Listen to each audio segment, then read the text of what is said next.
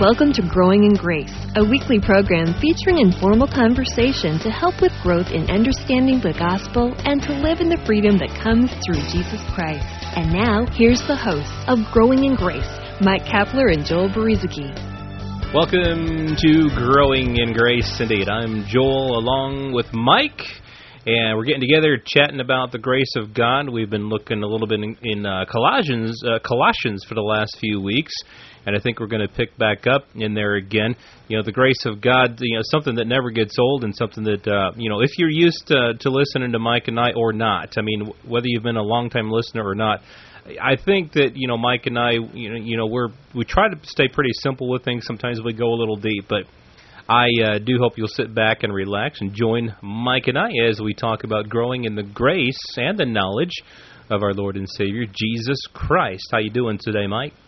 Doing good, Joel. Looking forward to a few minutes together once again. Nice to hear from people, too. We'd love to hear from you. And maybe toward the end of the program, Joel, we can let people know how they can get in contact with us, just to let us know you're out there and what God is doing in your life through His grace, through His unconditional love. We'd love to hear from you. Yeah, well, okay, Colossians, good book, a lot of good stuff in here. This letter that Paul wrote, I mean, there's a lot of good foundational doctrine in this. I mean, sometimes Paul goes, he writes a lot of doctrinal, foundational stuff, just laying down what the gospel is. And there's times when he goes into some exhortations or, just kind of some principles, some things that go along with, hey, you're a Christian, and who you are in Christ, this is kind of the fruit of what that is. So here, let's talk about that a little. Right now, kind of what we're getting into is, I guess, more doctrinal, but it does have some application. Is not necessarily how to live the Christian life, but some of the stuff we were getting into in Colossians chapter 2. You've been forgiven of all your trespasses, past, present, future. Everything, your trespasses, your sins are forgiven. You're walking right now, daily. Once you were dead in your trespasses, and that was a constant thing. Even if you did a good thing before you came to know Jesus Christ, all of the good things that you did, no matter how many good things you did, you were still dead in your trespasses. It says that in Colossians 2:13, you being dead in your trespasses and the uncircumcision of your flesh. Now He has made alive together. He has made you alive together with Him, having forgiven you all trespasses. So now, whether you're doing good, whether you're not doing so good, all your trespasses are still forgiven because you've been made alive together with Christ. And so this life of Christ in you, that's to be our motivation. That's what is our life. That's what causes us to do the good things that we want to do in Christ, rather than living by this set of principles or rules or standards. So we're kind of getting a little bit further down in Colossians 2. I don't know if anything sticks out to you, Mike, that you want to talk about today. Well, I know we touched on it last time, Joel, but what you just said there is so foundational for the gospel. A lot of us were taught that the gospel is about turning bad people into good people, but you nailed it, Joel. When you were dead in your trespasses, before you came into the life of Christ, no matter how many good things you did, and they could have been good things, great deeds, maybe helped other people and really contributed to something good, yet the real issue is still you are dead.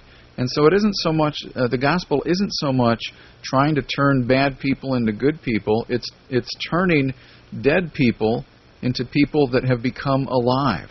And that's really one of the foundational principles that we have to understand, because if you're looking at the gospel and the Word of God through the eyes of trying to become a good person who used to be a bad person, you're going to see a lot of the Scripture, well, in a skewed sort of way, I guess. It's going to cause, I know it did for me, and I'm sure for many who are listening, Joel, when you look at the gospel through that set of eyes, you're going to really miss a lot of what the gospel is trying to teach you. But once you understand that God came through Jesus Christ, not so much to make bad people good, but to make dead people alive, then you can begin to see so much of the Scripture in a clearer light, because it's not based on what we do. It's based on what He did at the cross.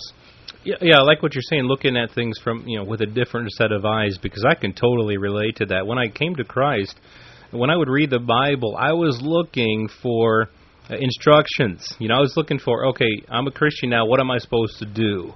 And sometimes I felt like I was doing pretty good in that. And you get kind of puffed up. And then other times, as we've said many times, as we've talked about this, there were times when I thought, man, I just can't do this, and it just seems so hard. But when I began to change, to look at it, with these different set of eyes, like you're talking about, not changing from a bad person to be a good person, but understanding that I once was dead, and Christ has made me alive. Once I started looking through that set of eyes, I began reading the Bible and going, oh, okay, I get it now, because I was trying to do all these things before, through the flesh, through fleshly efforts. Now I'm understanding that, okay, Christ has made me alive. I've been made alive together with Him. All my trespasses are forgiven. It's not a matter of me trying daily to make sure that I don't sin, or to make sure that my trespasses are forgiven once again, over and over again. But when I live out of the life that I have in Christ, it's not so much going to be an issue of trying not to sin and trying to do right, but letting that life of Christ live in and through me, and by the Spirit of God, not through the flesh, putting to death the deeds of the flesh. So having that different set of eyes to view things in, there's freedom in that. There is so much freedom in that. And really, as it goes on to say here in Colossians 2, we've been forgiven of all trespasses, that God wiped out the handwriting of requirements that was against us. And when we see that, that law, the law stood against us, it pointed out our sin. It pointed out our shortcomings. It pointed out how far we fell short of the glory of God. It was contrary to us, and God took that away. He took that out of the way, having nailed it to the cross, the Bible says here in Colossians. Looking at it not from a rules-based or a performance-based life, now that we're in Christ, we're viewing things through a life base. We've been made alive together with Christ. Well, and just to, before we move on, Joel, just to follow up on what you just said there, when it came to the commandments, the laws, a lot of people, again, looking at it through a different set of eyes, would look at the commandments and as rules that God set up for us to follow so that we could become right with Him, when really the rules were given to show us how far away we were from being able to achieve righteousness. And really what God intended, of course, was for us to realize that we can't do what He requires to achieve and to attain righteousness. And when people come to that realization, there's only one place to turn, and that's the cross of Jesus Christ. Yeah, amen to that. And so Paul goes on here in Colossians 2:16, so let no one judge you. That right there, I love it. Let no one judge you. But he goes on to be specific here, but I believe that we can generalize a lot of this because, okay, he says, let no one judge you in food or in drink or regarding a festival or a new moon or Sabbath, which are a shadow of things to come, but the substance is of Christ. All these things, what he's talking about, were parts of the law or parts of the old covenant.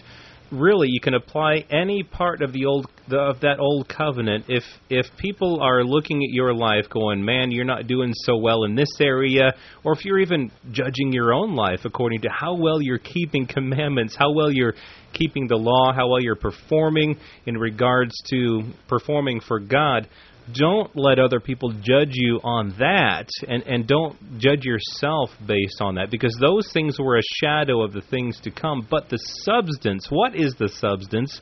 The substance isn't all of those rules, isn't all of those principles and commandments and festivals and old covenant principles, but the substance is Jesus Christ Himself. The substance, Mike, is a person, isn't it?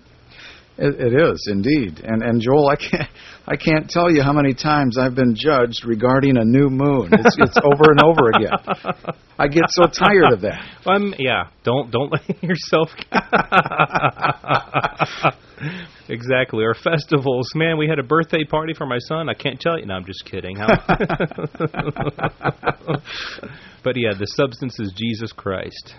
Well, and let no one cheat you of your reward, in Colossians 2:18. Taking delight in false humility, worship of angels, intruding into those things which he has not seen, vainly puffed up by his fleshly mind, not holding fast to the head, from whom all the body, nourished and knit together by joints and ligaments, grow with the increase that is from God. I guess we've probably touched on this before, Joel, but it always, I love hearing this stuff over and over again. And of course, we've always got new people listening. A lot of the persecution that you're going to go through as you walk the gospel, as you experience more of the freedom that you have in Christ, that doesn't mean that you're going to go out and do a whole bunch of bad stuff. It had the opposite effect on me. Once I came to realize that God's love for me was unconditional, that all my sins, past, present, and future, were forgiven, that didn't make me want to run out and do the wrong thing.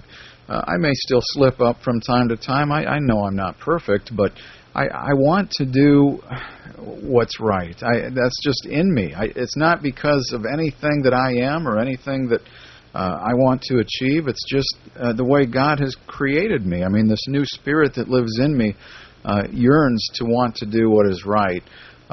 There's probably a whole lot more right I could be doing, but to come back to where we're at here, a lot of what you're going to experience as persecution, people giving you a bad time because of your faith, it's not so much, I don't think, from the world. As you take a look at the early church believers, including the Apostle Paul, most of the persecution and the rough times that were received came from religious people. Mm-hmm.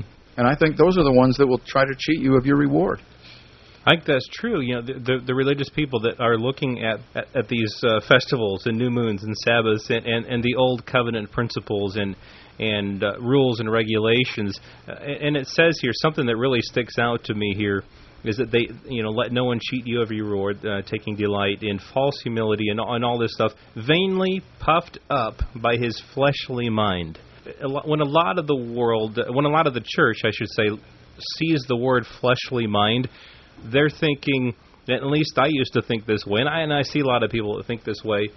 Fleshly mind to them means evil or bad things. But here, what Paul's talking about is they're vainly puffed up by their fleshly mind. That is, they're sticking to these all of these rules and principles and regulations. They're sticking to the law, and they're vainly puffed up because they think they're performing, up to a certain standard, and they get puffed up in that, and so that's why they will judge other people who they think aren't living up to the same standard.